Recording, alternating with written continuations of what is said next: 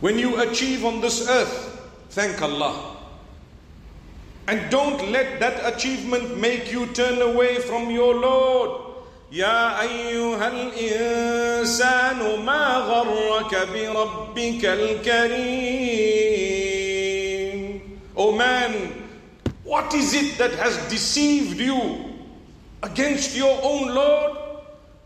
الذي خلقك فسواك فعدلك في أي صورة ما شاء ركبك.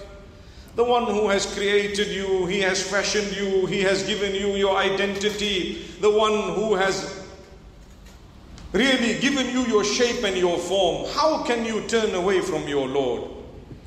Similarly, when it comes to loss, my brothers and sisters, the opposite of the achievement.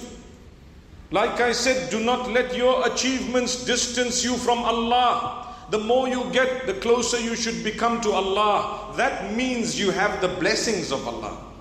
It's easy to earn, it's easy to get power, it's easy to have authority, it's easy to be placed above others in terms of position and so on. But it's not easy for everyone to allow that particular gift of Allah to make you actually come closer to Allah.